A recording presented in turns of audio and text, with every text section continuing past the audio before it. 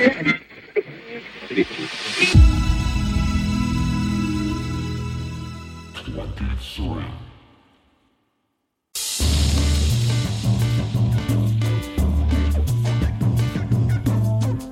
and welcome to Spotlight On, a production of 23 Media Ventures. I'm your host, Lawrence Purrier. Today the spotlight is on EMBER, a trio featuring saxophonist and trumpeter Caleb Wheeler Curtis, bassist Noah Garabedian, and drummer Vincent Speranza. Their latest album, August and March, came out August 11th, 2023 on Amani Records, and is, quote, a vivid representation of the musical, interpersonal, and community-oriented ideas that the three forward-thinking musicians that make up EMBER care deeply about, end quote. Today's conversation explores the heady thematic elements of EMBER's music: humanism, community, place, and the importance of being a band of equals. Stick around after our discussion to hear the track Flotation Device and the Shivers from August and March by EMBER.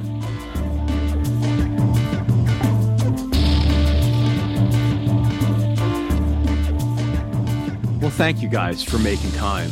I can't believe to wrangle three is very special. So thank you so much for making that happen. I very much appreciate it. Oh, thanks, Ray. Oh, please, yeah. I've spent a lot of time with the new record, and we'll definitely talk about that, the music itself, in a few minutes. But there were some themes that come up repeatedly when I read about actually each of you individually, and then what I would call like your artistic statements around EMBER in the promotional material on your website. I was hoping maybe to explore some of those themes, ones that came up for me and that resonated, and sort of dig into some of that with you all if I could.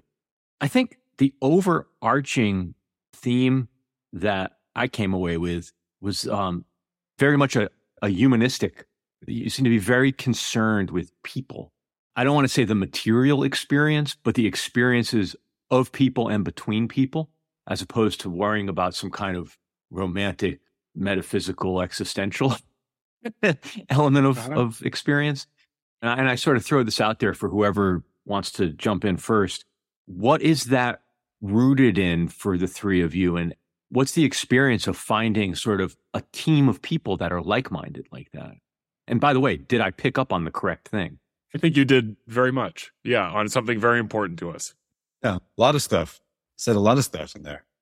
I would say that I think one of the first ways we bonded, either personally or musically, was just talking about musicians we admire and their stories.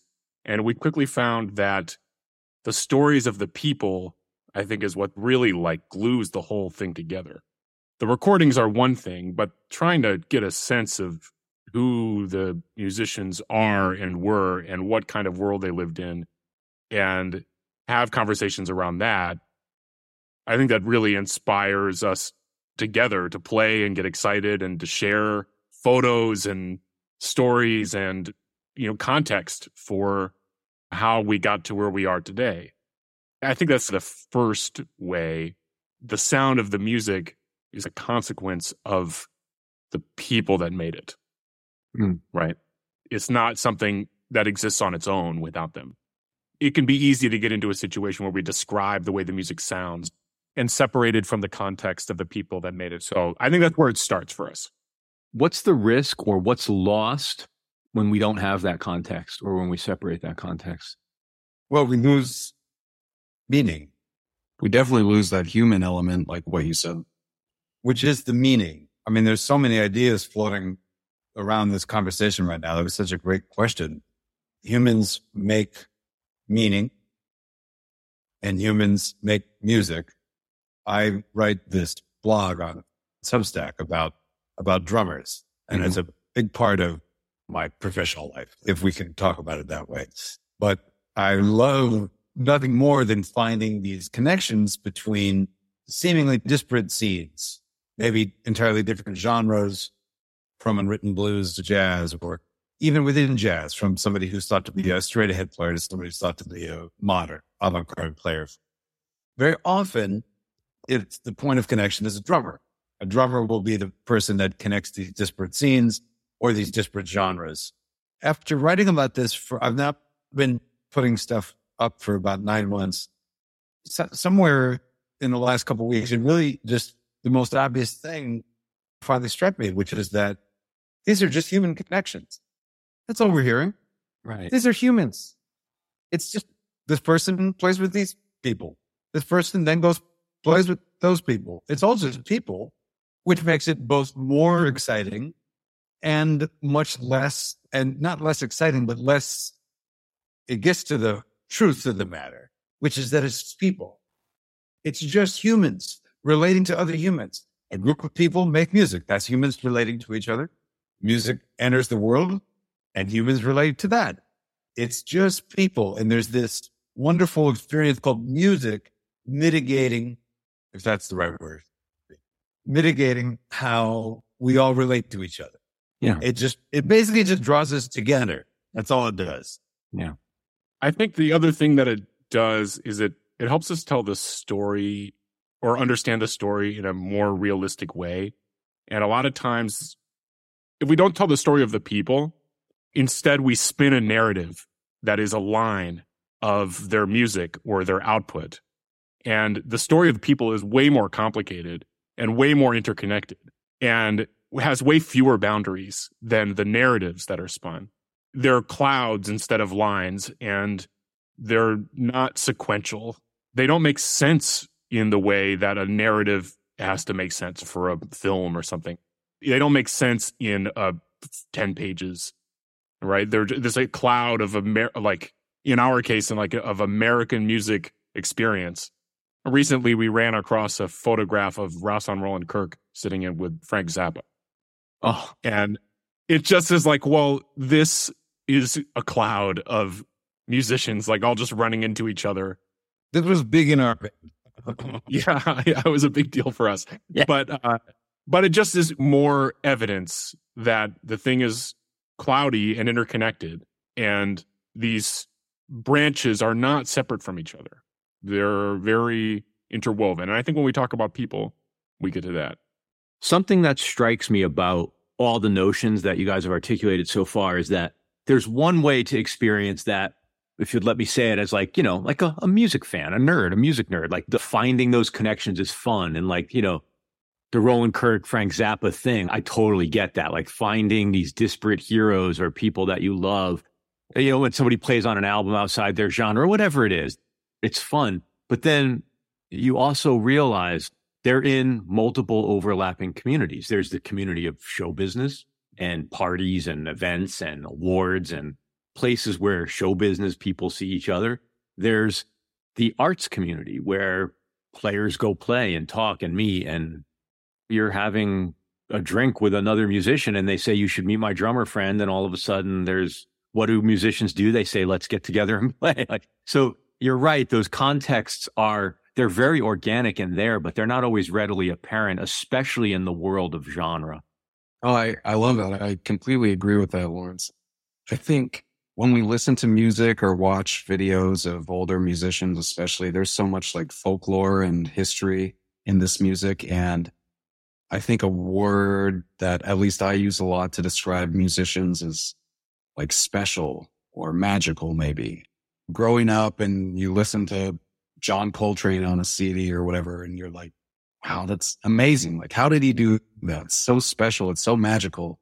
And it is special and magical. But then when you talk about Coltrane, for example, or any of these musicians in a more humanistic way, there's like a whole nother side of them that opens up. And you realize that they're just another figure in their community and in multiple communities. And it's not as precious, I guess. When you learn about what formed these musicians and where they came out of, it just adds another element to their playing, I guess. Yeah. Coltrane's a good example of that because there's this video footage. I forget what it's from. I think it was a documentary. I don't know if it was PBS or whatever it was back in I think the late 60s, early 70s. And it was about Alice Coltrane. And there's a bunch of video footage, like film footage of her at the house I've seen that. Yeah, with the kids running around and her driving the car. Yeah. And it's really incredible to see the musician, the artist who is revered in retrospective, maybe not in her time, but regardless, in that environment, and to think, oh, that's the house and that's the room upstairs where he went and wrote Love Supreme, and sequestered away and practiced hours on end. And it's just a very humanizing element to think about, like, where did John Coltrane practice for 8 hours a day? And like, what did that mean to the other people? What were they, or Frank Zappa? You can't read anything about Zappa and not come across the fact that, like, he lived in that basement, and like what was his family going through? It's a real physical place. It's not some ephemeral, abstract place. Like, this was a man who got up in the morning, drank coffee, went downstairs, and emerged 2 days later. So with all that said, what does that mean practically speaking, right? Like, so you're three musicians who love music and love disparate other musicians, and you're coming together to make music. How do stories manifest? Can you take this out of the realm of philosophical for me and talk a little bit about how it informs your music? Sure. I could be very like pragmatic and say, well, if I hear something I like, I try to just do my version of it right away. And I don't think that hard about it. I don't really fret about, as we get older, you fret less and less about, oh, should I like this? Should I not like this? Whatever it is I like, I just want to do my version of that. And then usually that is more of a like composing project for me. I'm not a composer, like not a big C composer. You know, I'm just at the piano playing things I like and finding something. And then when I find something that is more or less in a presentable form, when the moment is right to present it to the band, it gets presented. Not much talk about it, just kind of play it down, see if it goes. And if it goes, there's this layer of something that spoke to me. Some person, something, some human besides me and my desire to be in music. There's some human behind that that motivated me to write that. So on this album, we have the piece that we call Sam Cooke.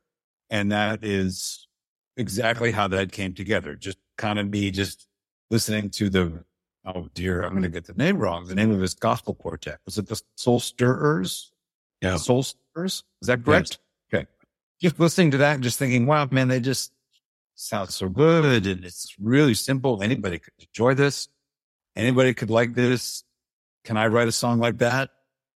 Not really, but I wrote something, and so there it is. But the whole story is to not story in terms of one day this and this, but a lot happened to direct me to Sam Cooke. There are people that pushed me towards that. He himself, there's quite a story to his life. So there's all of that's present. None of that's really talked about when we're rehearsing too, but it's all acknowledged around it. So I hope that's the story. I hope that was direct. And yeah, no, that's really helpful. And it's a great example because that's very specific. Song titles are interesting in how they can function that way.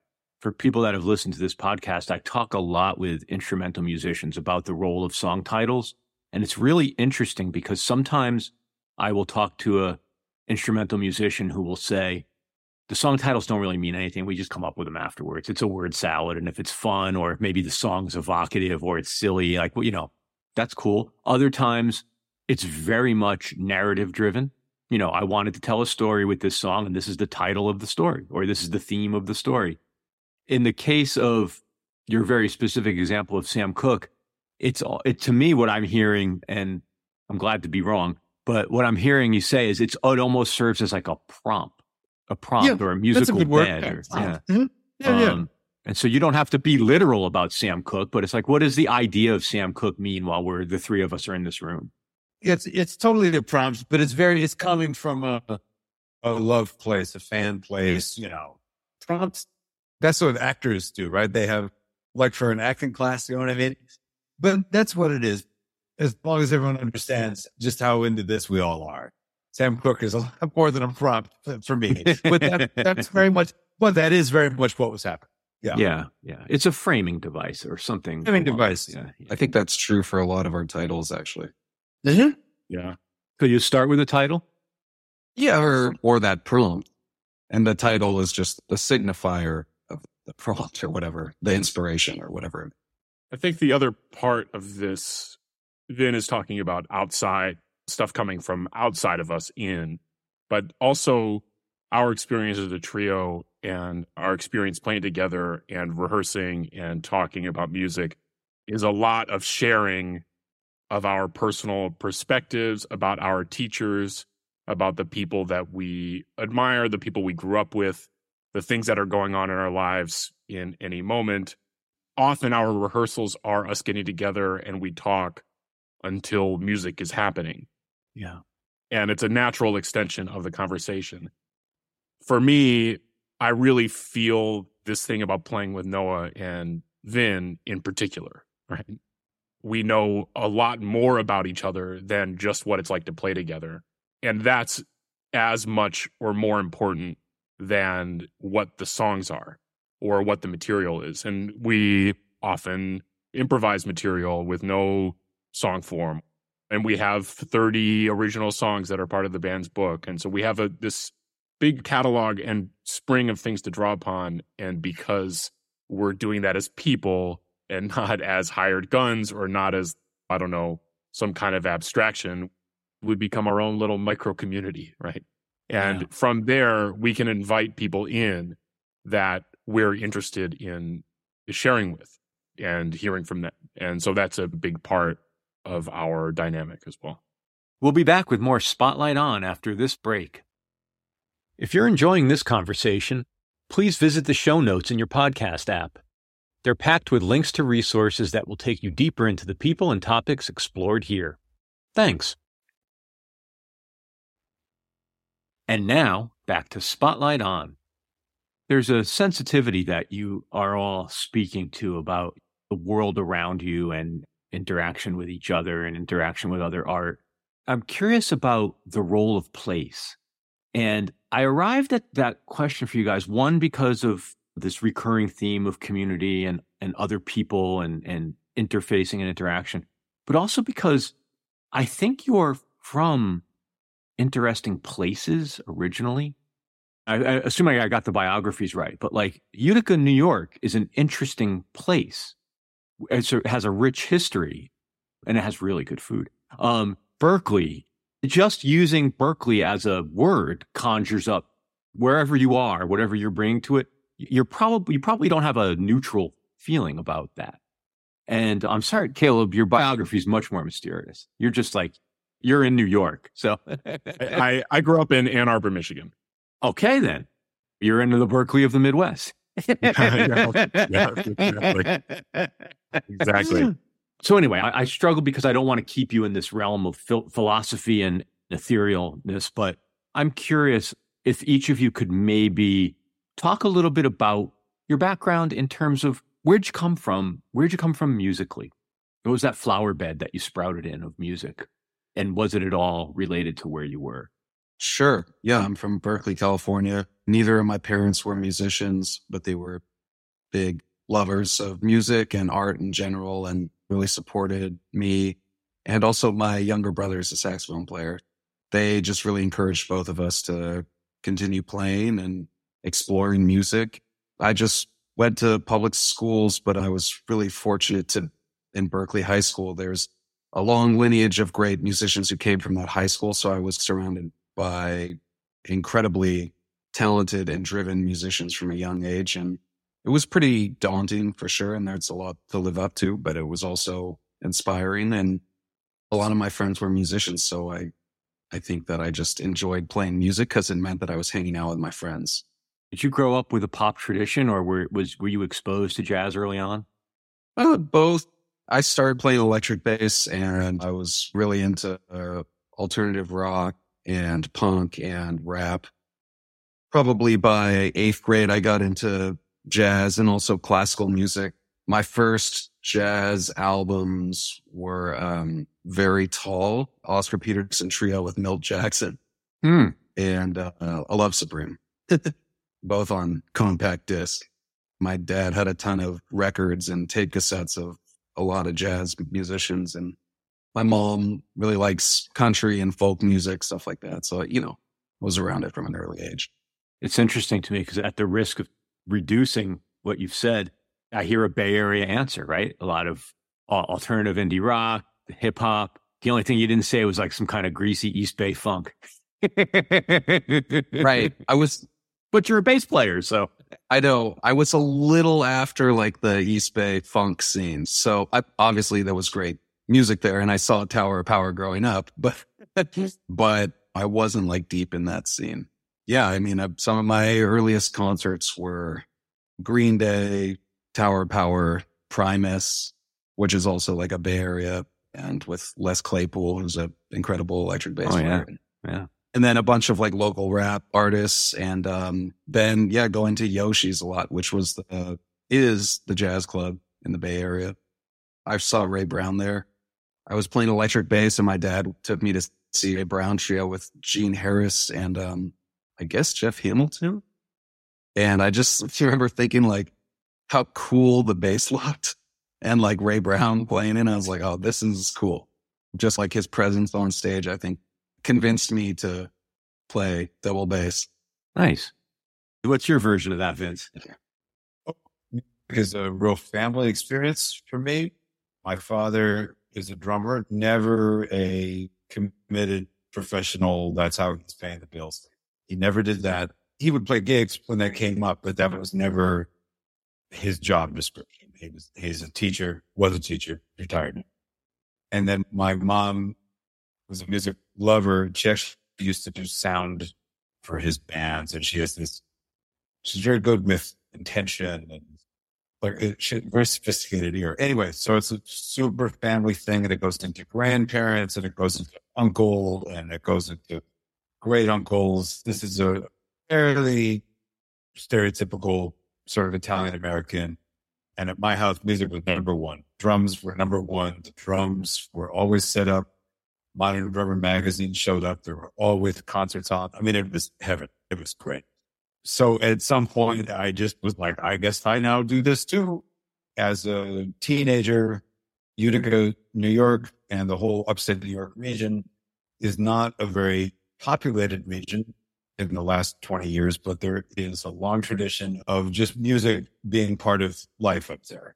And I got a great teacher after I was too cool to study with my father. His name was Rick Compton. Just like to say his name any chance I get.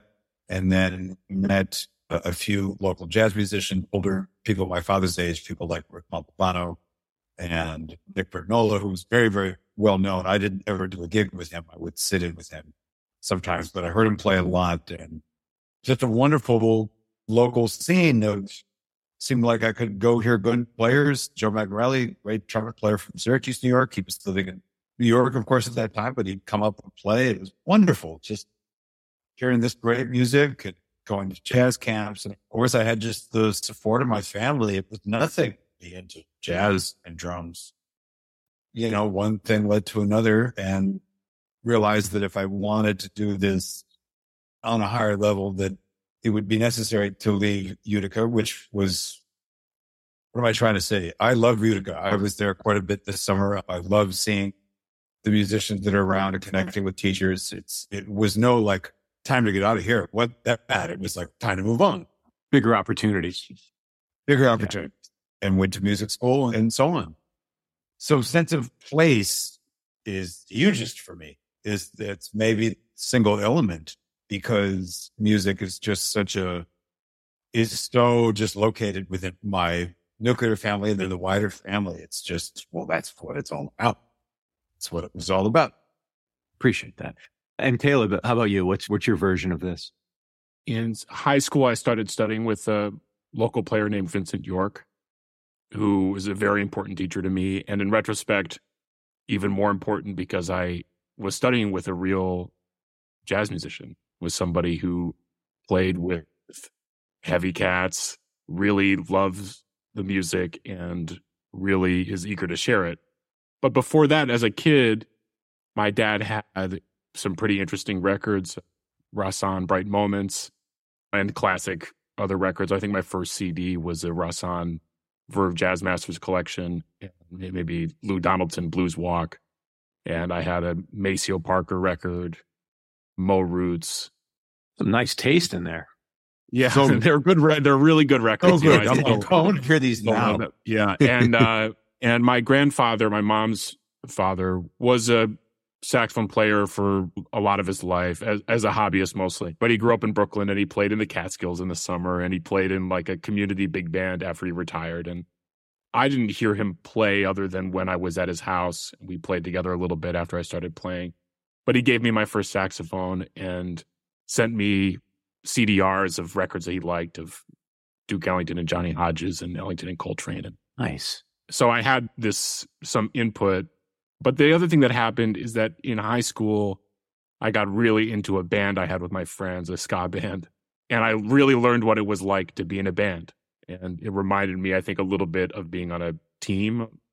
I used to like to play baseball, but I like to collaborate with people. And there's something about that, the feeling of that band. We were teenagers and we were silly, and we were really silly and all of that. But it's not so different from what EMBER is doing in terms of just connection and working together to create something that feels good to us and we care about. And so I carried that with me from then, having bands through college and music school. And after I moved to New York, I think the only other thing to say is that I also got lucky that I had many teachers that really loved music. And however they were able to share it with me, they did. And especially looking back, I can see some of the teachers who were less hands-on, how important it was to spend time with them. When I was in graduate school, I studied with Mulgrew Miller in New Jersey. He was not a very direct teacher, but spending time with him was spending time with a true master, just to see how he was like and how he would talk to you and how he would talk to everyone, how he would talk to the other teachers and the other musicians. Yeah, real appreciation for those people that gave me access to that, because I also feel like that experience of learning from them and learning about music opened my reality up and totally changed what was possible for me in my life. Not that my life was so dark or bleak before without music, but just emotionally and experience of life, music has given me more than I ever would have asked for. Amen. Through relationships, right?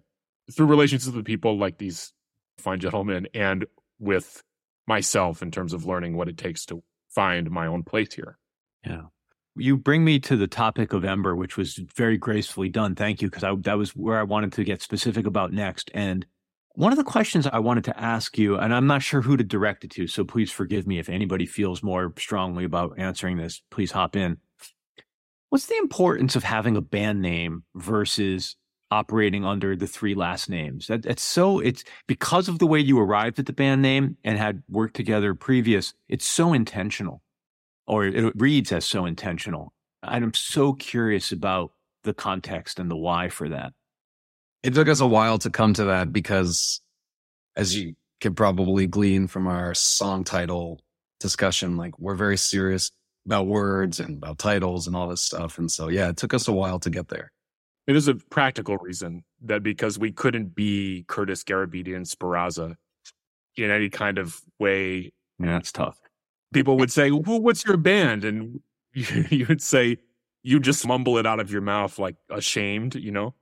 And because they can't spell any of the names and it's like 100 letters long and you just can't get there. The upside being if you do spell it right and you get there, then you can find us quite easily online. But EMBER, we did a lot of brainstorming to get there, and a little more crowded in terms of that word being used in the world. But I think it describes something about us that we care about, that we're the beginning of the fire or something, you know, or like, EMBER, like the ember is still burning. We're still here doing the thing that we're going to do. There's many ways, like there's all of this music before and during us, and here we are down there in the mix, like, or we're a small piece of a bigger whole, or it's red hot, or it just ended up really feeling like there's so many ways to connect to it. I think once we found it, it was a pretty easy sell within the band, but it took us a while. There was something else I read that I didn't want to make an assumption that I understood what it meant. So at the risk of sounding stupid, I'm just going to be vulnerable and ask you, what is the meaning of non-hierarchical playing? Yeah, that's great. It's great. Yeah, it's great. You know, it sounds so significant. You know what I mean? Like it doesn't sound trivial. Yeah. Yeah. Caleb plays one note at a time in a register and on an instrument that it's like a spotlight is on it every time he plays. That's the nature of a wind instrument, of a horn. That's what's happening. I'm a huge Caleb fan. I want to hear him solo all the time. I was listening to Heat Map yesterday just because I love Caleb. But that's not the band. I mean, it is in the sense that, okay, Caleb is going to solo it. And Noah and I love to play in the rhythm section. We love the setup of music because that makes for good music. However, as we move forward in the music, as we move forward in our careers, the understanding is that we see each other as equals. If Caleb's playing, I want to hear him play. I want the spotlight on him. It's not about that. It's that I'm not the drummer. I'm not just the drummer in the band. I love being the drummer in the band. That's what I do. It's not that job isn't good enough, but that's just not what this is. It's not the hierarchy of, well, the main event is the saxophone solo, and then the bass is sort of important, and then the drums. Almost no one thinks like that anymore anyway. But there is something about that is still real for people.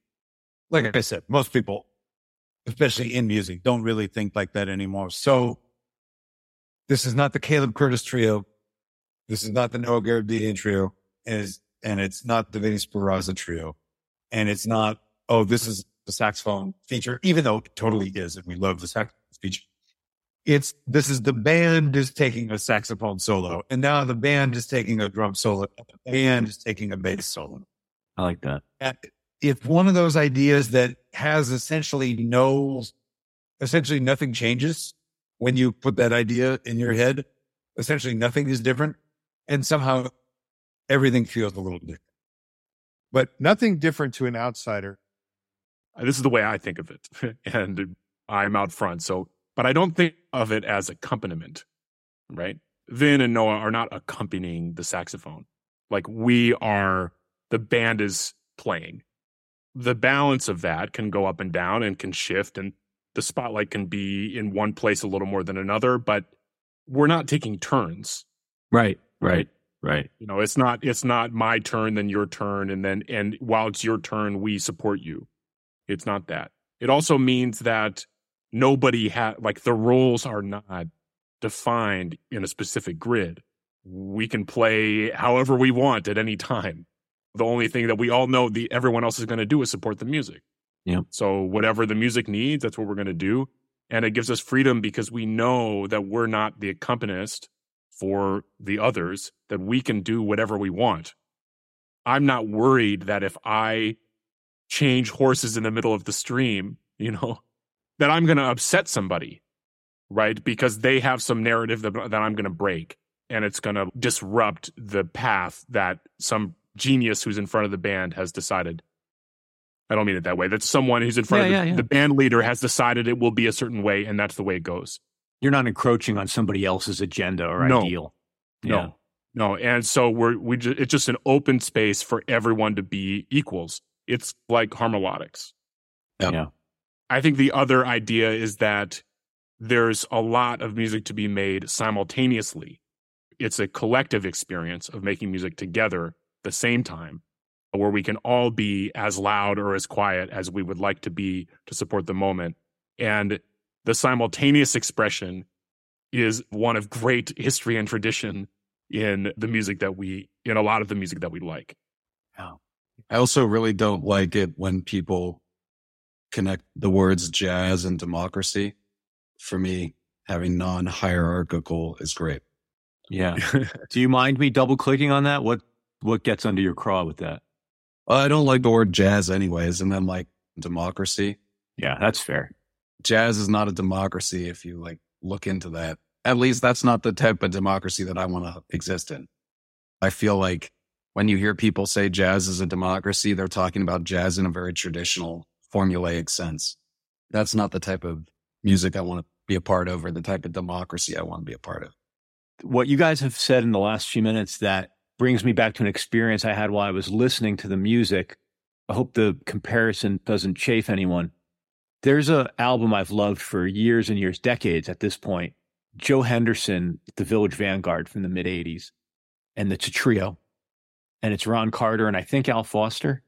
Yep. And I heard, not in any way of like an aping or a copying, but I heard moments of that style of interplay on your album. And when Vince was explaining his answer around the idea of the band, if Joe Henderson's name wasn't on that, if it was a band name, it would make just as much, if not more sense. Like that is not a saxophone trio record. That is a band record. It really is. It's such a beautiful, beautiful record, and they support each other. There's so much wonderful bass work on it. That was really the experience I had in listening to your album. I heard it as a band record. I guess I'm congratulating myself for hearing your intention.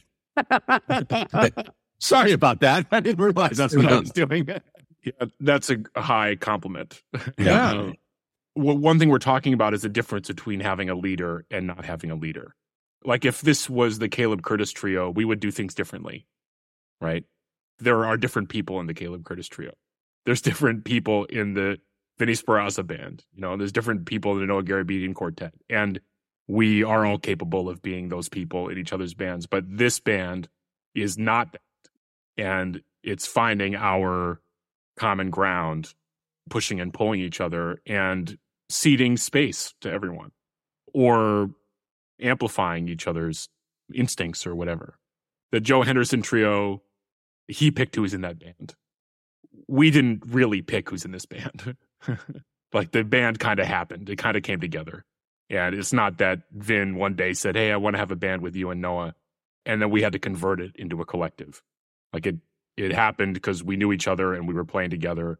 And it felt like, hey, you know what? Maybe there's some legs here. We should explore this. Yeah. Well, listen, our time together is reaching its end, but I'd be remiss if I didn't thank you guys for being such willing participants. A lot of my line of inquiry was a layer removed or abstracted from the music itself, but you put so many interesting statements out there into the ether. They felt like they needed to be responded to and threads needed to be pulled on. So thank you for meeting me there. Those are the threads we care about. They are the music. To us, they're not a layer removed. No, what do you want to talk about? Bass drums? I mean, Yeah. I love bass drums. I mean, Yeah. That'll be our next hour together. We can go look at the Sperrazza bass drum pedal collection. And that didn't happen. That's what I'm saying. I want to see the reeds. I want to see all of your reeds. Yeah. And which, yeah, sure. You know, they're right here. They're right next to me. Lawrence, do you mind? I want to shout out my teachers, like when Vin and Caleb were talking earlier, and I totally forgot to do that. So I just want to shout out my early teachers, Peter Affelbaum, Jessica Jones, Glenn Richmond, Charles Hamilton, and Dana Stevens. So that's for them. That's wonderful. That's great. Thank you so much. And good luck with the upcoming gigs. And what a wonderful record. It's a standout for me. So thank you so much. Thank you very much. Thank you so much, EMBER, Caleb Wheeler Curtis, Noah Garabedian, and Vincent Sperrazza. You can hear more from them at the end of this episode. As always, thank you for listening to Spotlight On, a production of 23 Media Ventures. I'm your host and executive producer, Lawrence Purrier. We're produced and edited by Michael Donaldson, with theme music by Q Burn's Abstract Message. For past episodes, web-only exclusives, to make a donation to support our production, and to join our mailing list, visit us online at spotlightonpodcast.com. Thanks for listening, be safe, and stay in touch.